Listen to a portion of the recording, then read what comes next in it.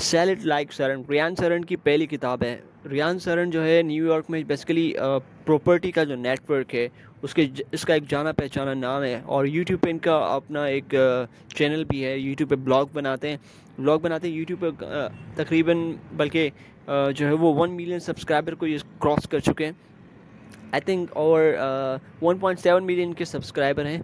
और जो है कंसिस्टेंसी के साथ वीडियोस अपलोड करते रहते हैं प्रॉपर्टीज़ के बारे में, व्लॉग के बारे में। ठीक है, तो ये इनकी पहली किताब है रेयान सरन की। इसके अलावा मिलियन डॉलर लिस्टिंग्स, जो अगर आपने देखा हो प्रोग्राम जो CNBC बिजनेस में, उसमें भी जो है वो ये शामिल है। तो बेसिकली बहुत जाना पहचाना, काफ़ी एक जाना पहचाना नाम बन गया है रेयान सरन। अच्छा, रियान सरन की पहली किताब है, इसकी मैं समरी देना चाहूँगा। बिल्कुल समरी में ये रियान सरन इसमें बेसिकली कुछ सीक्रेट्स जो है वो देना चाह रहे हैं, कुछ सीक्रेट्स शेयर करना चाह रहे हैं। ठीक है, तो as I mean if possible to implement on these secrets, तो आप इम्प्लीमेंट कीजिएगा। आपकी सेल्स की ग्रोथ के लिए बहुत इंपॉर्टेंट है। बेसिकली ये जो किताब है ये सेल्स प्रोफेशनल के लिए, अगर मैं कहूँ तो सेल्स प्रोफेशनल के लिए, या जो सेल्स की फील्ड से ताल्लुक़ रखते हैं, ख़ास तौर पर ये किताब उनके लिए, और प्रॉपर्टी सेल्स से ऑफ कोर्स उनके लिए तो काफ़ी हेल्पफुल है। ठीक है, तो जो फर्स्ट सेक्रेट है उनका ये कहते हैं, make a first impression is a very good, like आपका अपना जो फर्स्ट इंप्रेशन होता है उसको अच्छा रखिए। सेकंड, ये सीक्रेट जो ये तो एक नॉर्मल सी बात है, और आपने ऑफ कोर्स सुनी होगी कि फर्स्ट इंप्रेशन ऑलवेज बेटर होना चाहिए जिससे आप बिजनेस डीलिंग करें, ताकि आपकी जो बिजनेस जो है वो आपकी डीलिंग अच्छी रहे। तो सेकंड जो है वो है कॉम्प्लीमेंट देना चाहिए आपको। You have to find something जिसके बारे में आप कॉम्प्लीमेंट दे सके। तारीफ़, मतलब एक तरीके से तारीफ़ करनी चाहिए। कोई ऐसी चीज़ लाइक उसके ड्रेस की, जिससे आप बिज़नेस डीलिंग कर रहे हैं, ठीक है, उनके बिज़नेस ड्रेस की आप के बारे में कॉम्प्लीमेंट दे सकते हैं, उनके शूज़ के बारे में कॉम्प्लीमेंट दे सकते हैं, उनका हेयर स्टाइल के बारे में कॉम्प्लीमेंट दे सकते हैं, उनकी कार के बारे में कॉम्प्लीमेंट दे सकते हैं। ठीक है, तो लेकिन कॉम्प्लीमेंट ऐसा होना चाहिए कि कॉम्प्लीमेंट और मस्का जो है इसमें कुछ मिक्सअप ना हो। देखिए, आप कॉम्प्लीमेंट ऐसा दें, ऐसा उसके मुखालिफ को ये ना लगे कि वो मस्का लगा रहे हैं, बल्कि उसको ये लगे कि वाकई वो एक ओरिजिनल जेन्युइन जो है वो कॉम्प्लीमेंट दे रहा है। ठीक है, तो इससे वो मुतासिर होगा। अब फ़र्ज़ करें आप मस्का भी लगा रहे हैं, फ़र्ज़ करें, ठीक है, तो भी वो बात उसको अच्छी ज़रूर लगेगी, तो भी वो बात उसको अच्छी ज़रूर लगेगी। कॉम्प्लीमेंट का बहुत बड़ा रोल है, कॉम्प्लीमेंट का बहुत बड़ा रोल है। डेल कार्नेगी का अपना नाम सुना होगा। डेल कार्नेगी अपनी किताब में ख़ास तौर पर कॉम्प्लीमेंट में काफ़ी उन्होंने ये काम किया है। ठीक है, इस तरीके की जो टॉपिक्स है, ऑफ कोर्स डेल कार्नेगी एक बहुत बड़ा नाम है। ठीक है, तो वो अपनी किताब में लिखते हैं कि कॉम्प्लीमेंट्स जो है ना, कॉम्प्लीमेंट के ऊपर वो बहुत ज़्यादा जोर देते हैं।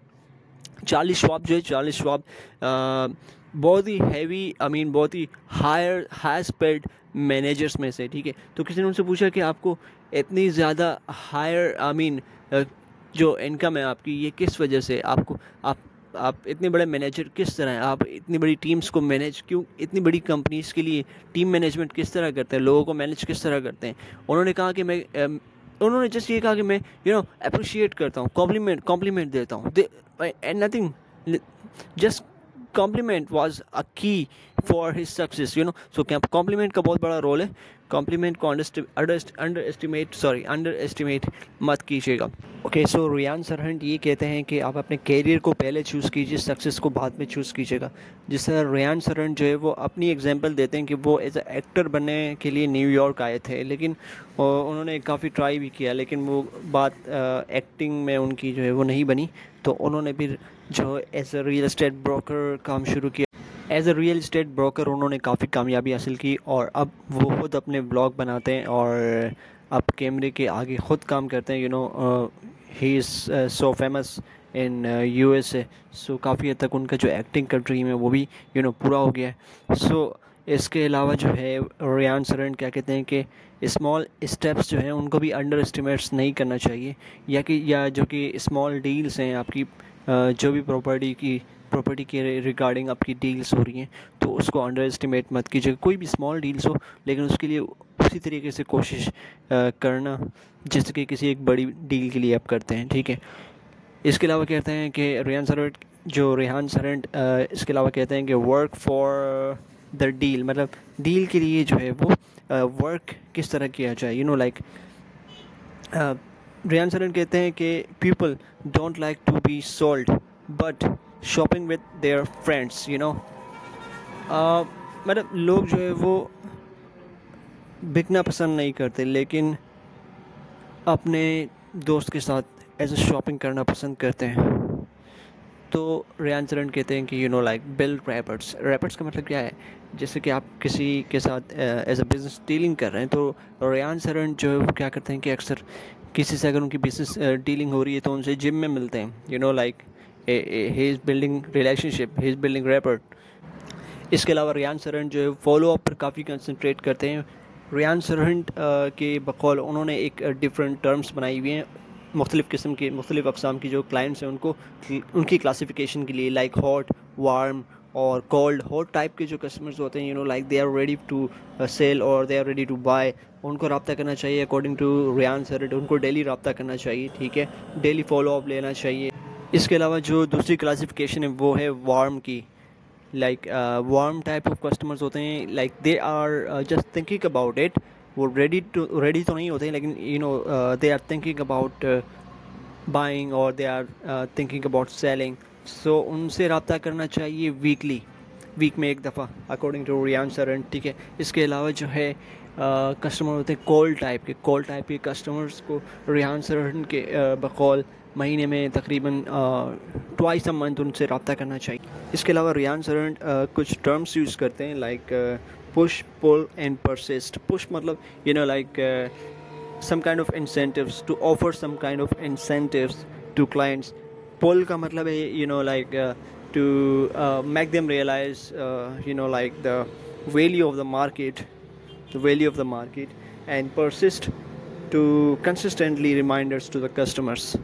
जो नेक्स्ट सीक्रेट है वो रियान सरन कहते हैं कि एफ के डी, एफ मतलब फाउंडर टाइम, के मतलब कीपर्स टाइम, डी मतलब डूअर टाइम।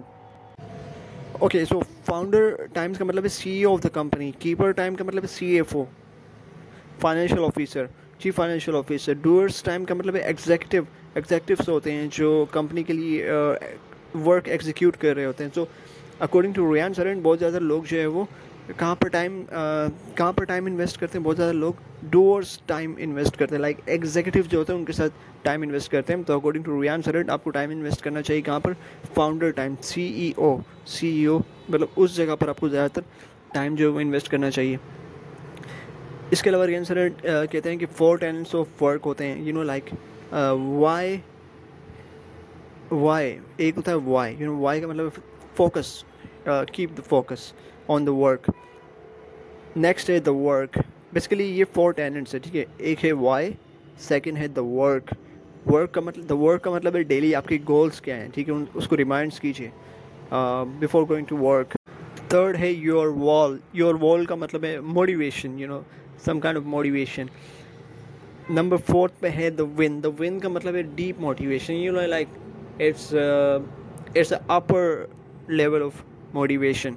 इसके अलावा जो नेक्स्ट सीक्रेट है रियान सरन कहते हैं reasons for incomplete deals. Incomplete deal के हवाले से क्या रीजंस हो सकती हैं वो बताते हैं, यू नो लाइक इसमें नंबर 1 पे आता है फेलियर टू कम्युनिकेट। अगर आप ठीक तरीके से कम्युनिकेट नहीं कर रहे हैं तो वो एक यू नो रीज़न होता है कि डील्स फेल हो जाती हैं।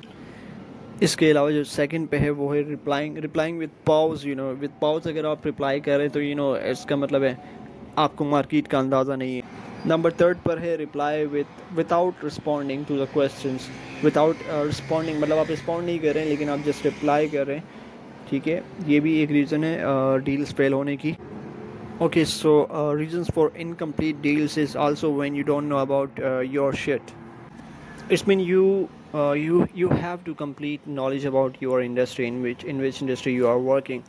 इसके अलावा जो है रियान सरन एडवाइस देते हैं हायरिंग के लिए 4 E's. He is explaining about 4 E like energy, enthusiasm, endurance, and education.